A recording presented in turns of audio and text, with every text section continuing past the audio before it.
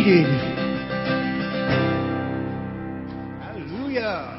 Amen. Dusty, if you could help us in the back.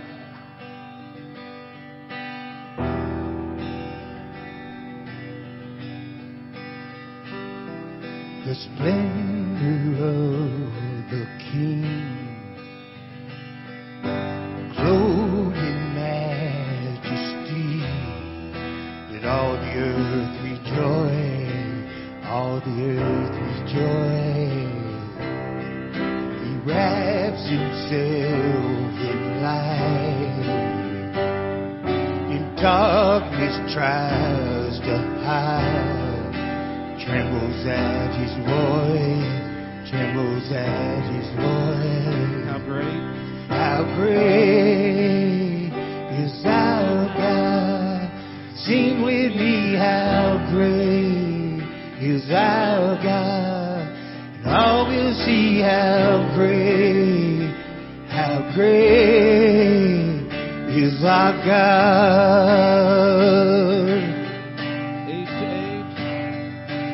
Age to age he stands, and time is in his hand, beginning and the end, beginning and the end. The Godhead 3 in 1, Father, Spirit, Son, Lion and the Lamb, Lion and the Lamb. How great is our God. Sing with me, how great is our God. All will see how great is our God. Name above all names, you are name above all names. You are worthy of all praise. In my heart will sing, how great is our God. You are name above all names. You are worthy of all praise. In my heart will sing, how great is our God. Sing it with me. How great is our God. Sing with me, how great is our God. And all will see how great is our God. Let's sing it from our hearts.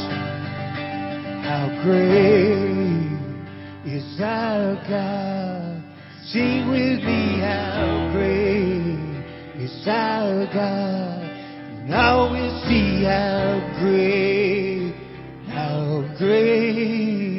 is our God. We haven't done this song in a while, but this is basically the Apostles' Creed. It talks about the things that we believe. There are things that there's room for discussion, and we can come to the table and talk about things. And then there are these pillars that we believe. And so this is simply the Apostles' Creed in song. And so sing it with us. Oh, Father everlasting, the all-creating one, God Almighty,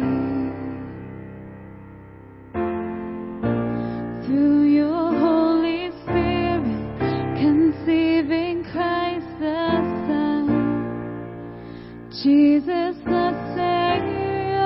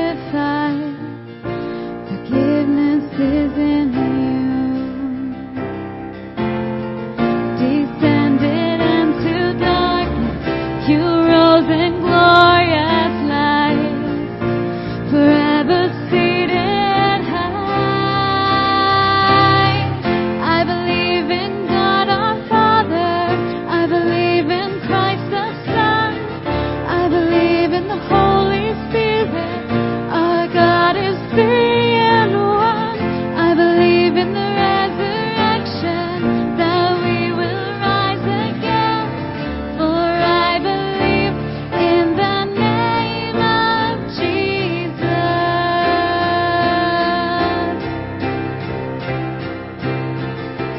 I believe in you.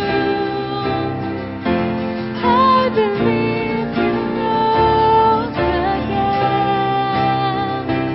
I believe that Jesus Christ is Lord.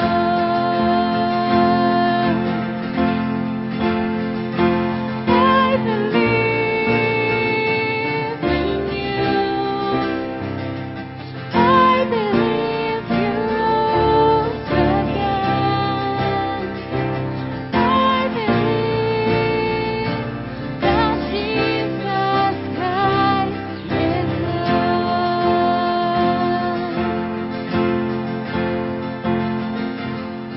I believe in God our Father. I believe in Christ the Son. I believe in the Holy Spirit. Our God is three in one.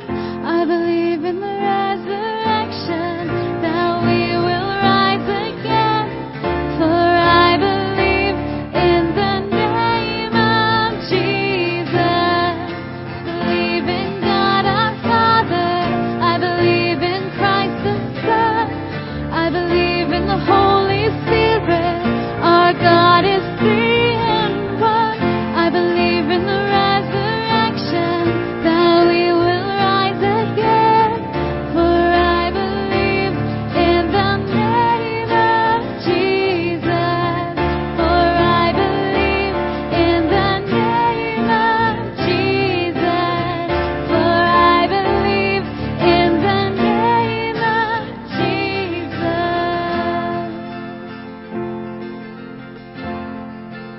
Not only do we believe all that, but we believe that there's more to come. Life eternal. Sing with him. I believe in life eternal. I believe in the virgin birth. I believe in the saints' communion and in your holy church. I believe in the resurrection when Jesus comes again. For I believe in the name of Jesus.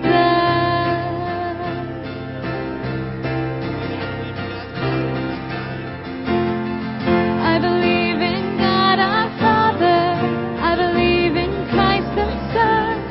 I believe in the Holy Spirit. Our God is three in one. I believe in the resurrection, that we will rise again. For I believe in the name of Jesus. For I believe in the name of Jesus. For I believe in the name of Jesus.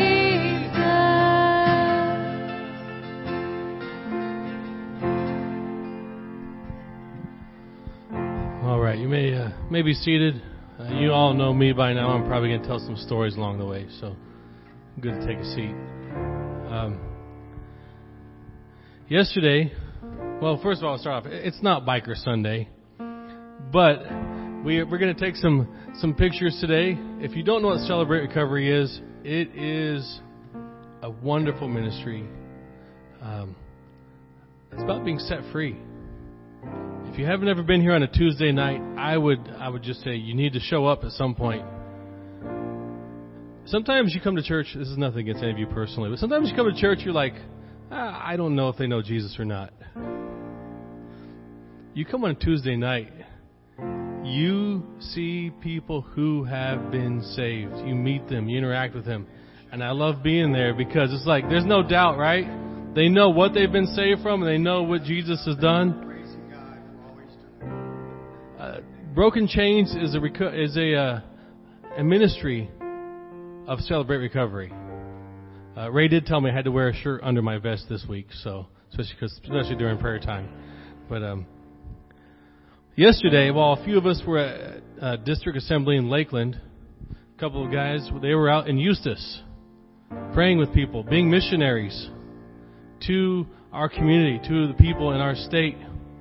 Had a lot of prayer time, right? Exactly. Praise God for the work you're doing, getting your feet dirty, opening your mouths, praising God openly, publicly. I'd love to see that. And we've got Justin and Jilly in the hospital. It's about to have their third daughter. We pray for them. We praise God for new life. But at the same time, yesterday on the way home from Lakeland, I stopped at the VA in Orlando because our brother Kevin is there, who was just here a few weeks ago. He's a bringer, had someone with him, and as new life is coming into this world, an old friend is now on his way to be with Jesus. And it's hard. It's hard to be there. And you pray for healing, but you just like, God, I know the battle isn't always won physically. But to be with a guy who is losing a battle to cancer and have him praise Jesus and thank Jesus and say, God, I'm yours eternally. I can't wait to be made whole again. There is something special and touching in those moments. Let us all take that posture as we know that God holds us forever and loves us forever. And death has been defeated. It's only been a week ago that we celebrated that, but it passes so quickly in our memories. Death has been defeated. We don't have to fear it. So let's pray together. Father, we love you. And I want to say, first of all, God, we want you here. We desire you here with us. We ask you to be here with us. We know that you are, but Lord, we really, this might be selfish, but sometimes we just want to feel you, God. But we know that whether we feel you, you are here with us. You say you're here with us. You love us eternally. And God, I pray for this young mother and young child,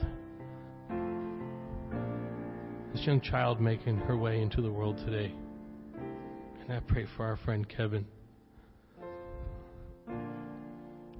who's about to, I'm a bit jealous of the guy, to sit with you, Father. But I thank you for his witness in this hospital. But I do pray for comfort in his life. I pray for relief from some of this pain. And Lord, help me in my disbelief. But I also want to pray for healing, as I know the testimony that would come from that would just be amazing. And as I heard someone say yesterday, they'll immediately praise you, God. There will be no doubt that you did it, and the world around will know. But Lord, we kneel before you, the creator of life, the conqueror of death. We praise you and we seek you, and Lord, we need you here right now. We praise you in all things, and we just look forward to more of this adventure with you, God. In your name, amen.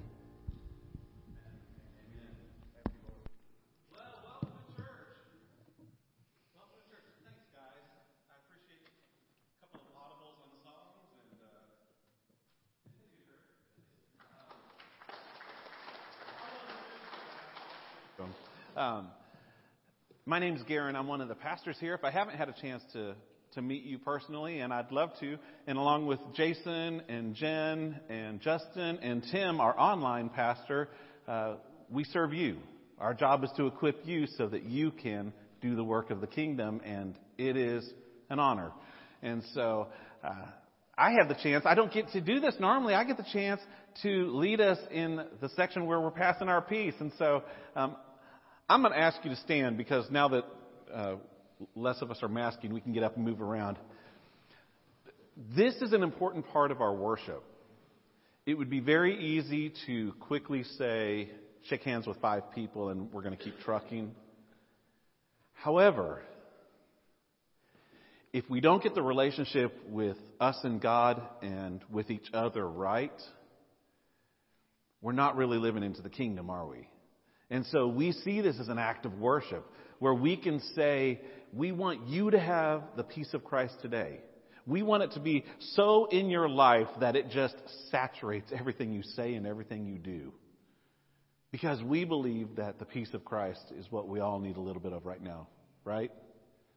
In this climate that we're in, with wars and rumors of more wars and, well, just a bunch of mess. What we really need is a little bit more peace, don't we? So, I am probably the first to say it to you. I hope not, but if I am, let me extend, may the peace of Christ be with you today. Thanks. Will you take a few moments and pass that peace with those around you?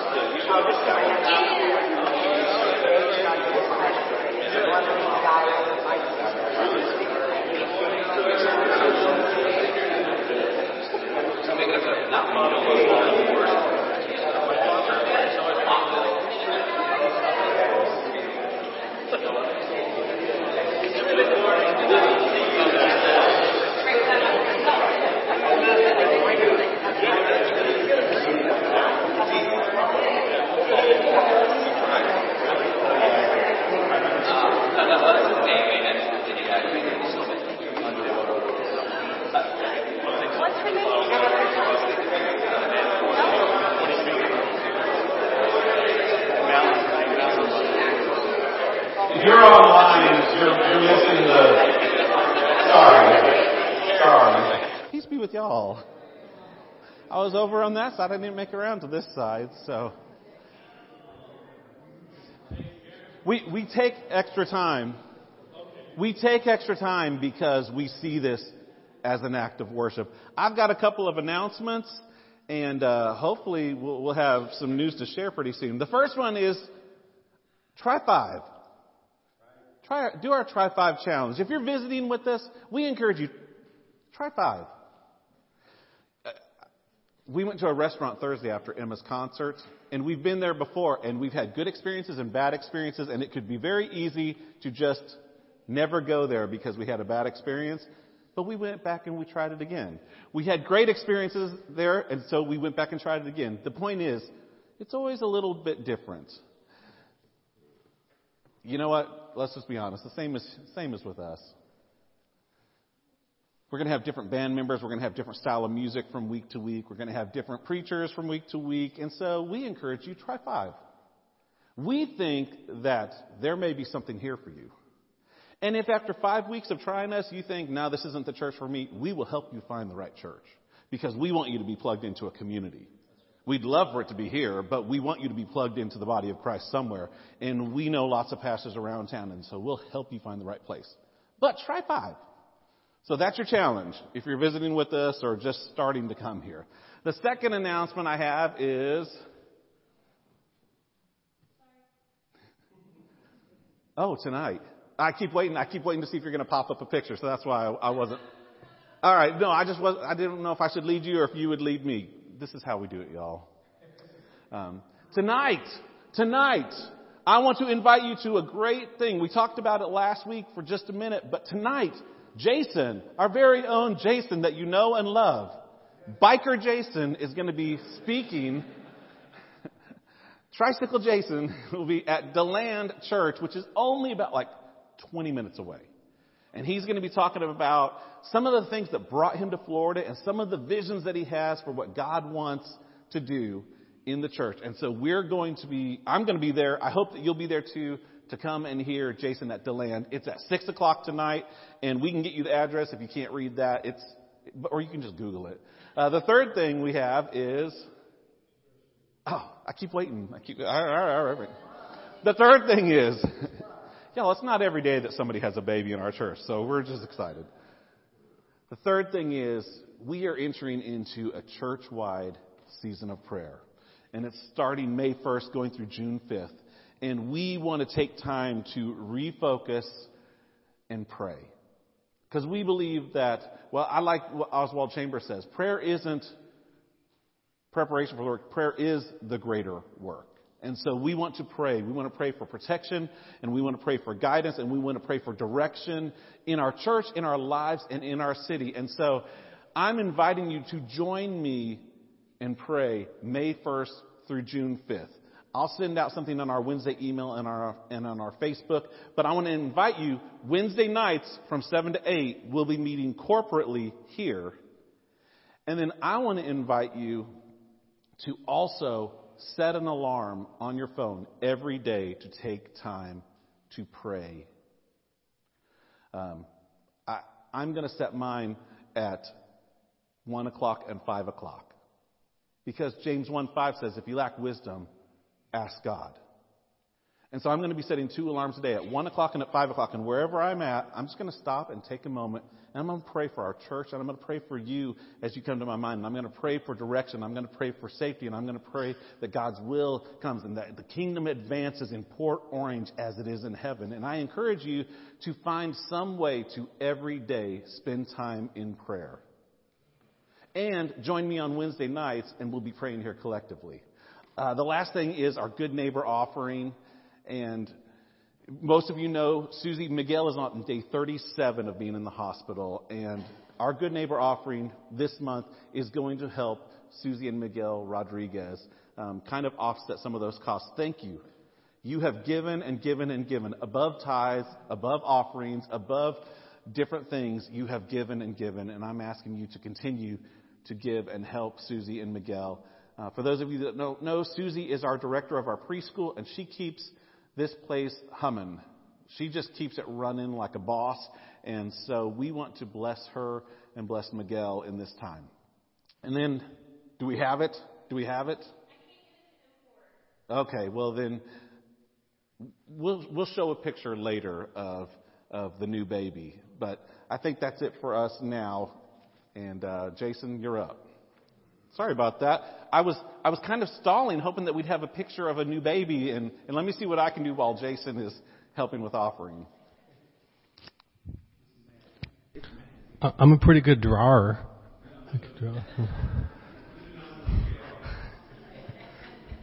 Well, as we come to time of offering, this time I say, hey, God wants your tithe so we can keep this place running. But I have something even better for you, because there is something better for us. And that is our life as an offering. So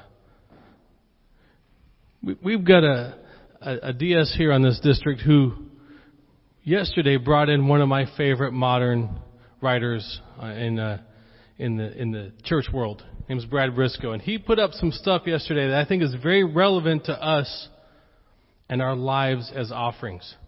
So I want you to think beyond money and think about your life as an offering. And for this sake right here, I'm going to read 2 slides that I actually took pictures of, and I'll read them off. He started off by saying, remember, it is we who are the sent people of God, which will sometimes mean we must go to where people are. If we fail to go to the people, then to encounter the gospel meaningfully, they must come to us. This is the inbuilt assumption of the many churches. And it requires that the non-believer do the cross-cultural work to find Jesus and not us. Meaning, it is a very different culture here for someone on the outside to come into here. It is a weird place for them, you know? It's a weird place for some of us to be here. Don't say amen.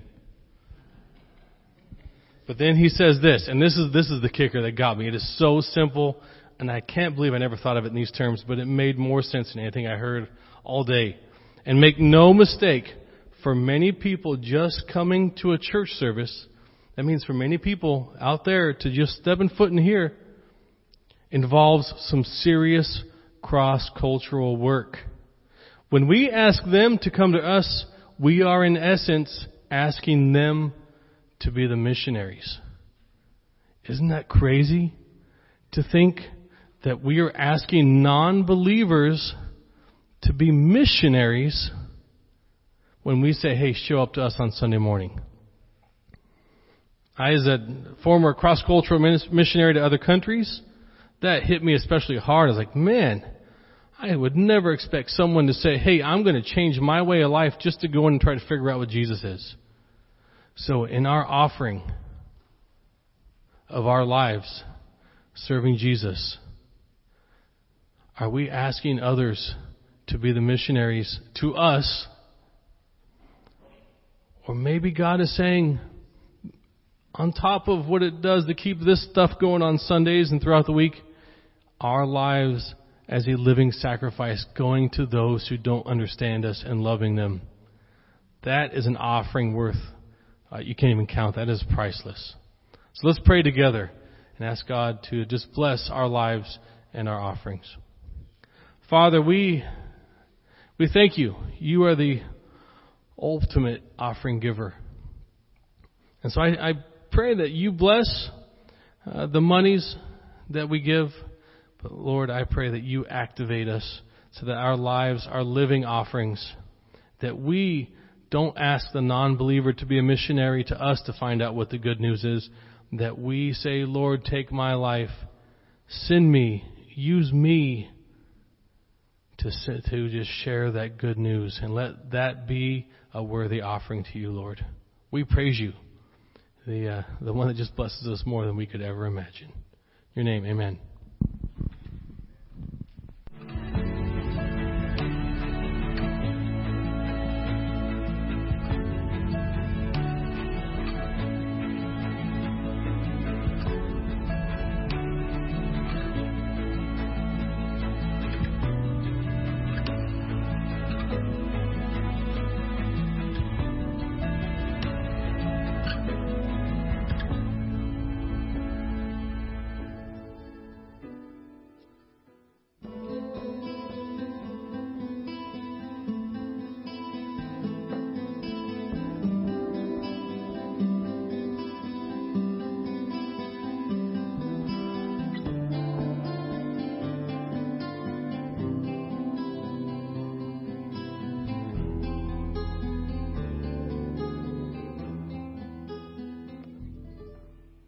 So we are in this season of Eastertide, and Easter spans from now until Pentecost. So continued Happy Easter. And we just got a picture of baby Cordero. I don't even have the weights or anything, but the newest soon-to-be member of PONAS. There she is. And I'm trying to see. Justin, correct me if I say it wrong. Her name is Yaslin. Yaslin Cordero. Isn't she great? Mom and baby are healthy, so that's good. That's good. So last week, we celebrated the resurrection, and we had the passage with Mary coming to the tomb, if you'll recall. And if you'll remember, I said, it's okay if you're not quite sure about all of this. If you'll recall, I said, it's okay even if you have some doubts or some questions, and that we are a church that believes that you are welcome here even in your confusion. That you belong here. That it's okay if you don't have it all figured out. It's okay even if you haven't made that decision to turn your life over to Christ yet. We believe that you belong here because we also believe that as you are here and as you learn about Jesus, that your belonging will turn to believing, and that your believing will create becoming in your life as Jesus transforms you. And we were starting Matthew chapter 6. We've been in the Lord's Prayer. We were going to start the Lord's Prayer. We've been in the Sermon on the Mount. Goodness, we did it about 8 months last year, and we only got through chapter 5. But I wanted to circle back around before we move to Matthew 6 and just talk about doubts. I wanted to finish the chapter because that's where we have the passage that's titled Doubting Thomas and things like that. And so I wanted to be sure before we move on that I didn't shortchange John chapter 20. So you'll recall that last week we had Mary and she saw Jesus, and Jesus said, here's what I want you to do. I want you to go and I want you to tell. Go and tell. There's a twofold command. Go and tell. And that we are called also to go and tell.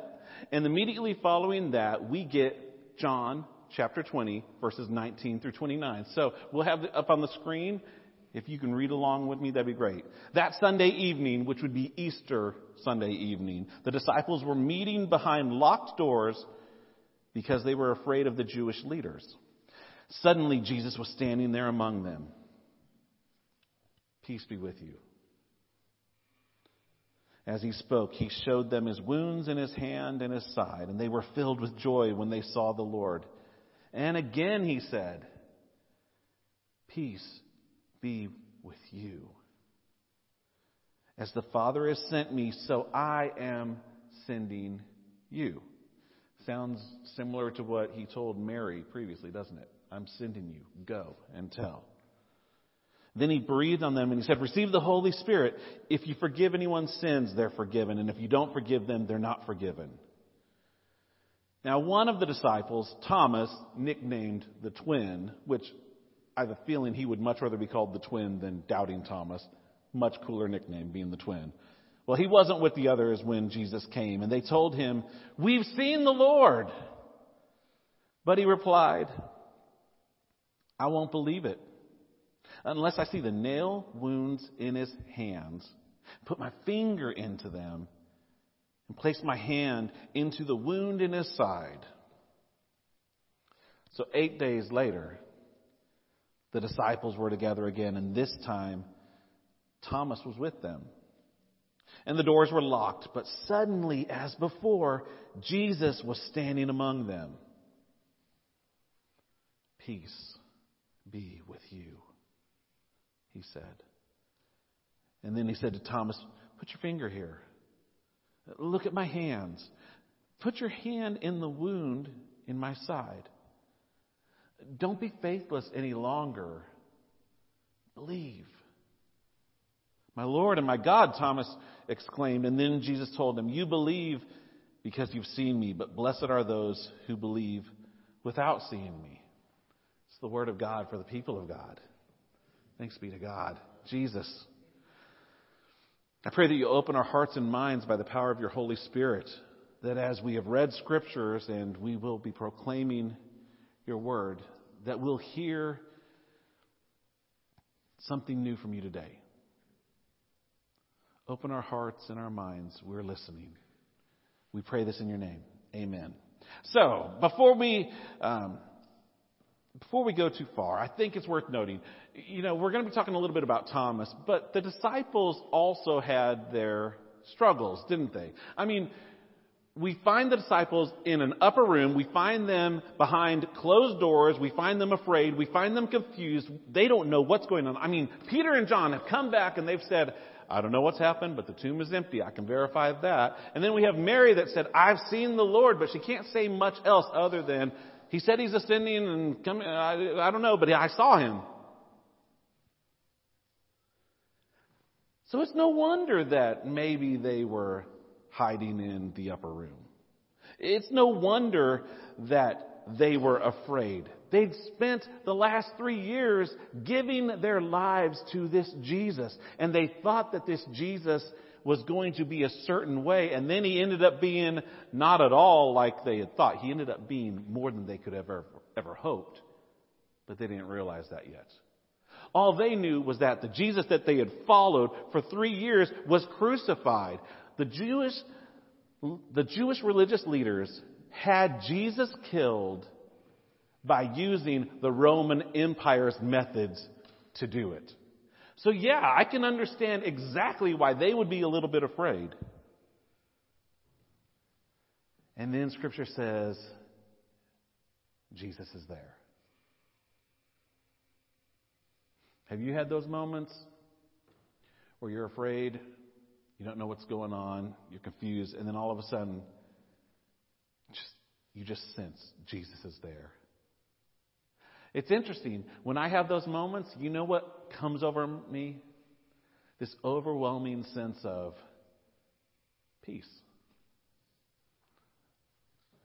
So we see Jesus with them, and they see Jesus, and they hear Jesus, and they felt the breath of Jesus. Can you imagine what it's like? They're in this room, and it's stale, and they're all in there, and they're afraid, and then they sense this different breathing in the room. And it's Jesus. And they received from him peace. I think what was happening for them, I think those disciples needed to believe that the same Jesus that was standing in front of them that Easter evening was the same Jesus that had called them to follow him, that had called them by name. It was the same Jesus that night, that Easter, that was performing the miracles in front of them. It was the same Jesus that washed their feet. It was the same Jesus that called them to love one another.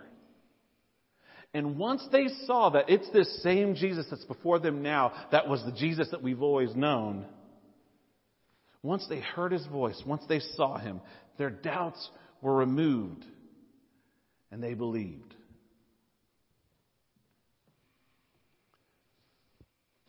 Thomas, however, didn't get the memo, and he wasn't there. I don't know what he was doing, Scripture doesn't say, but he wasn't with them when all this was happening. Don't you hate it when you miss the party? It's like, who did what? What? And then as with so many things that seem too good to be true, we know the phrase, if it seems too good to be true, it probably is. That's not the case here, but I can understand how Thomas would feel that way because I feel that way a lot of times. So Thomas doesn't have the memo, and John, bless his heart, labels him as, doubting Thomas. And let's be fair to Thomas.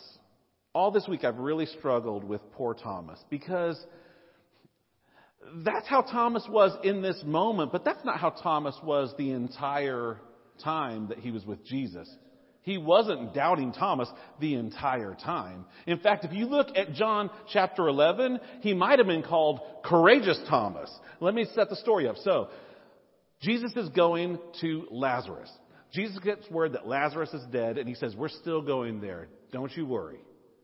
And Thomas says, hey, let's go with Jesus and die with him. That doesn't sound like a doubter. Now, why is he saying that? Well, if you look in the previous chapter, Jesus is preaching and he's proclaiming the word, and the people want to stone him. So anywhere you went with Jesus, you knew there were people that were going to love him and there were people that were going to hate him. And the people that loved him really loved him, and that's all nice. But the people that hated him, they got cranky. They didn't like Jesus to the point that they were willing to kill him. And you have Thomas who's willing to say, I'm going to follow Jesus. Let's go with him even if we die. So although we call him Doubting Thomas, maybe in that passage he should have been called Courageous Thomas. Let's look a little farther. In John 14, we have this discourse where Jesus is talking in the upper room and he's talking to them. And he's telling them things, and he says, hey, I'm going away soon. Because Jesus knew that the hour had come. And he says, I'm going away, but you know the way to where I'm going. Now, we don't know if Jesus is referring to the fact that he often said, I am the way, the truth, and life. And he says, you know the way. We don't know if that's what was going on, but we understand that Thomas didn't get it because he's standing there and he's only thinking in the moment and he's only thinking of the literal and he's not seeing the big picture. And at that point, perhaps Thomas isn't the doubting Thomas that we call him, Maybe he's more the confused Thomas. And he looks at Jesus and he says, we don't have a clue where you're going. How are we going to follow you if we don't know where you're going? So I say all that just to say that maybe we give Thomas a bad rap. Maybe we shouldn't label him by his worst moment. Aren't you glad that you're not labeled by Jesus for your worst moment? Aren't you glad that you can have ups and downs and God doesn't categorize you by your worst thoughts or your worst moments? I was in a seminar a couple weeks ago and the guy said, I'm not a picture. I'm a movie. Don't judge me by the snapshot that you see right at that moment. I am so much more than that. And so, although at that moment in that upper room, Thomas is doubting, I think it's not really fair to dub him as a doubter the entire life. He's growing. He's changing. We can't define anyone by their one weakest moment. That's not what Jesus does. Jesus, the ever-patient one, he does something wonderful. If I had been Jesus, you know what I would have done? Thomas, I heard what you said. That's all you get. No, I wouldn't have done that. I don't know what I would have done. I wouldn't have done what Jesus did, though. He didn't chastise him. He didn't look down on him. He doesn't reprimand Thomas. Instead, he says, in essence, you need more than secondhand knowledge of me. And I understand, because I want this to be real for you, and I don't condemn you. Jesus didn't exclude him because he had doubts. Instead, how Jesus handled his doubts was he gave him what he needed to overcome his doubt. And that's what Jesus does for all of us. And it looks different for each of us because we're all in different places. We have different backgrounds. We're carrying baggage that I have baggage that you don't have and vice versa. Aren't you thankful that Jesus comes to you where you are in your situation and caters exactly to what you need to give you firsthand knowledge that he is alive? It's like a doctor. A doctor takes each patient individually, and he gives them what they need for their healing. I would hate it if I went to a doctor and I was having a pain in my side and he said, well, the last person I saw, I gave them antibiotics for their toe, so let's see if the antibiotics work for you. No. I want a doctor that's going to meet my need where I'm at with my problems, and he's going to help me get better and help me find healing. That's what I want in a doctor, and I'm thankful that Jesus that's exactly what Jesus does. I know you're struggling with this addiction. I want to meet you where you are. I know you're struggling to forgive this person. I want to meet you where you are. I know that you have pain in your life. I want to meet you where you are. Jesus meets us individually where we are. Aren't you thankful for that? Aren't you thankful that you have a Savior that knows you so well that he knows what you need even before you know what you need? And the goal is healing. The goal is that you will believe. The goal is that you believe. That's what the entire book of John is about. You want to summarize the whole book of the Bible in a pretty simple sentence?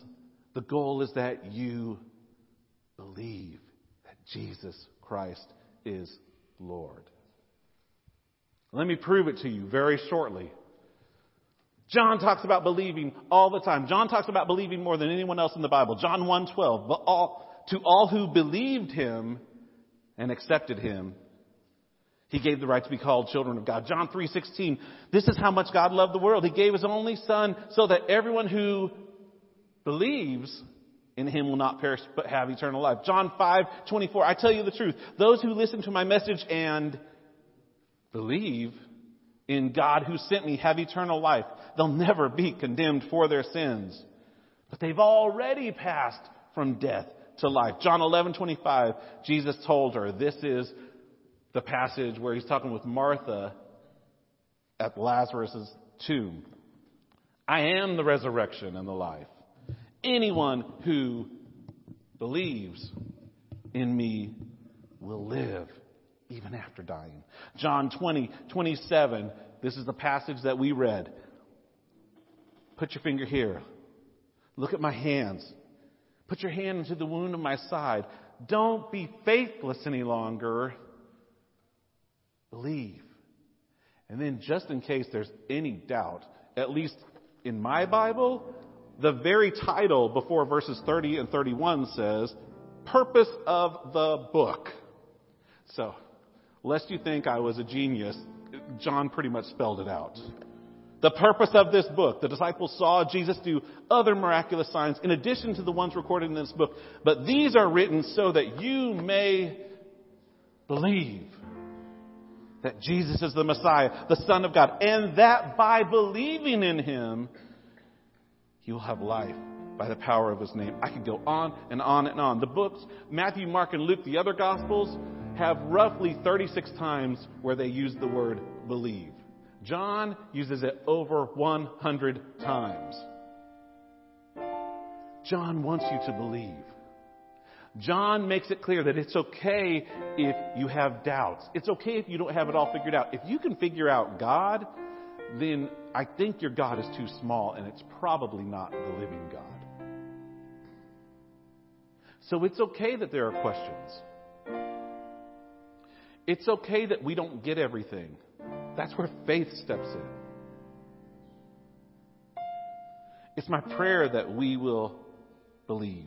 And that's the question before you. And it's a question if you don't know Jesus, but it's also a question to re-ask yourself even if you have walked with Jesus.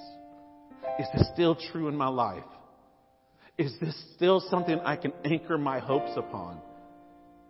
Am I living with Jesus, and do I still have this firsthand knowledge that he is alive because of what he's doing in my life? Do I still believe? Do I believe? I'm not saying that you're 100% doubt-free. I'm not saying that you don't have any questions.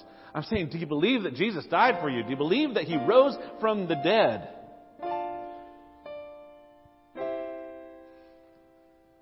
I'm thankful that God doesn't expect us to simply rely on secondhand knowledge. Jesus comes to us and says, decide for yourself if you will believe I am who I say I am. So once again, I say, if you're not sure yet, you belong here. We're going to explore this Jesus more every week. And we want you to join us on the journey. Maybe you say, it just doesn't make sense. I heard a quote one time and he said, I'm a follower of Jesus. Does everything make sense now? Absolutely not. But more makes sense with Jesus than without Jesus. So maybe you can be like the man in Mark 9 if you're still not sure. And you can say, Jesus, I believe. Help my unbelief. God, I think it pleases you that I want to please you. Jesus, I believe, but help my unbelief. Those parts of my life that I'm still struggling with, help me surrender to you. So here's what we're going to do. I've asked Angela just to sing that refrain from the song that we sang earlier. I want to give you time to pray. So go ahead. If you want to bow your heads, close your eyes.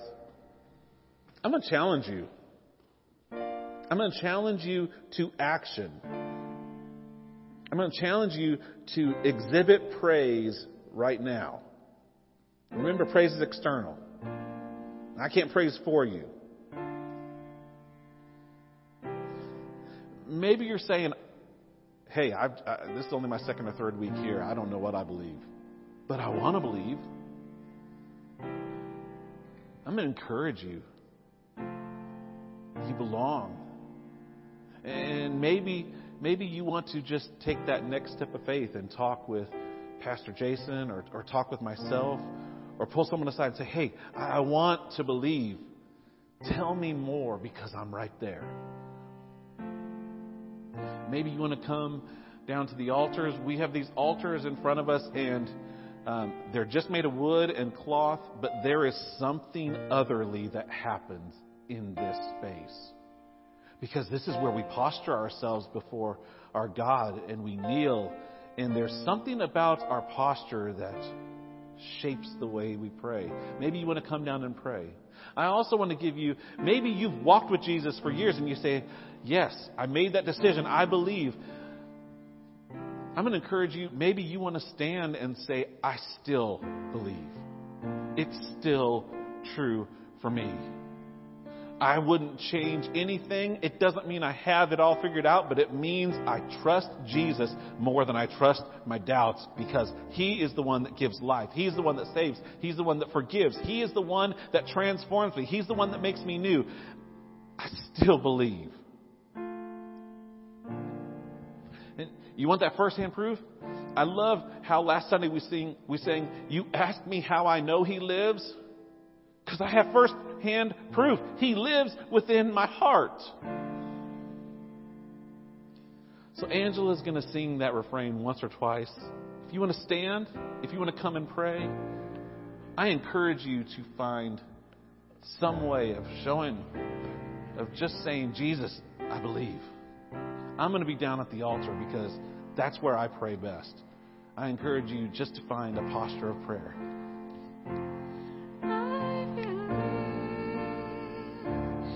In you, I believe you rose again. I believe that Jesus Christ is Lord.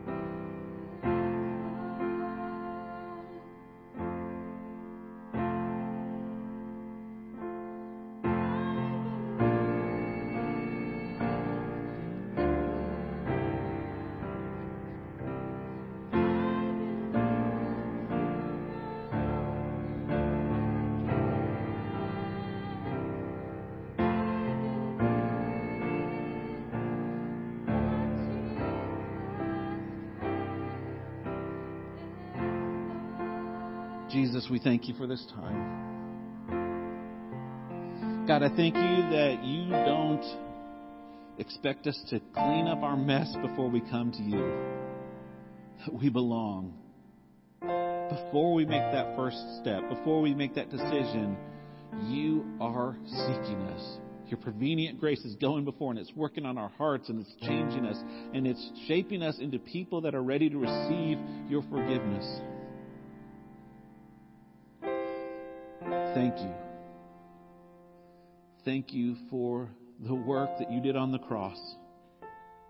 Thank you, Father, for raising Christ from the dead so that we not only have victory over sin, but we have victory over death. And you are Christ the victor.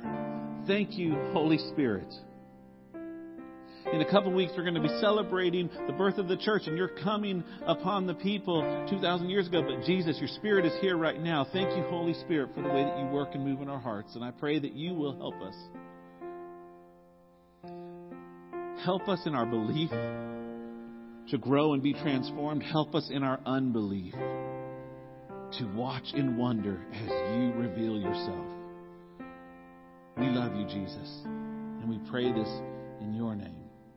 Amen.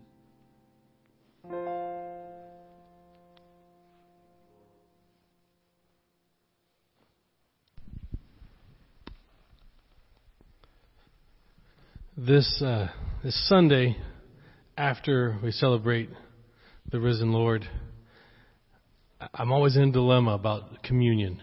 Because it's kind of like that. You ever play that game, like Would You Rather? And it's kind of like, would you rather eat at Golden Corral every day for the rest of your life or never go again? You're not sure. Well, I'm always in a dilemma of,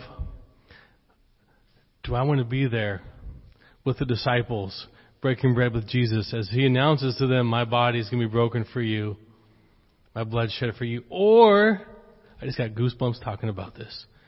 Do I want to be there when Jesus shows up afterward? I always said I would preach a sermon on this. I haven't figured out how yet. But Luke 24 is one of my favorite fun verses of the Bible, where Jesus shows up and they're like, whoa, Jesus is here. And you know what he says to them? These very, very important words. Do you have anything to eat? Jesus got together with them right after he was risen and said, hey, remember we broke bread, drank the old grape juice just the other day. And guess what? Hey, if you don't have one of these, grab one. I'll grab one for you. So Jesus said to him, he said, peel the top plastic layer off of your elements. But he said, remember last week?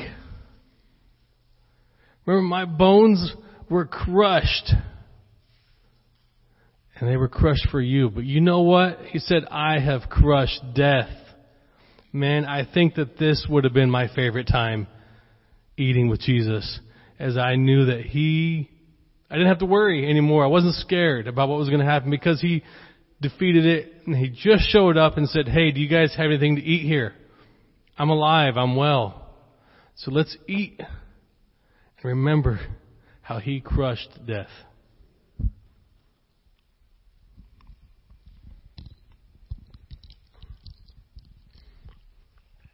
But then he said, hey, wait, there's more. You guys know all about blood sacrifices and the atonement for sins and the stuff that you guys used to do. But he said, I am the last sacrifice ever needed. My blood was shed for you. And you know what? I'm here with you still. I have not just defeated death. You have been made clean. You have been made whole. You're mine forever. There's no more guilt. There's no more fear. You are as white as snow. And at that point, I imagine, you ever watch those shows where the parents are out of town, all the kids get together in someone's house, and the lights are flashing, and they're all jumping up and down, going crazy? I think the disciples kind of had a flip-out party moment at that point, as they just said, Jesus has done it. So let's eat and let's drink in remembrance and in the knowledge of this great time with him. Father, I can't do anything other than thank you. Thank you for your promise of life, for the forgiveness of sins, and for, wow, we get to spend eternity with you, Lord. I don't know what else there is besides that. So I thank you for all that you are and all you've done, and praise you eternally. Amen. Would you stand with me? If you're visiting with us, we sing our benediction, and this is our heartfelt prayer. So if you're visiting, just enjoy it, hopefully. And if you're a regular, sing it out. We sing, hallelujah, let your kingdom come in our hearts, in our homes. Let your will be done as we go in your name. We shout and we proclaim, let your will be done in us. Go in the grace and peace of Jesus and believe. We'll see you next Sunday.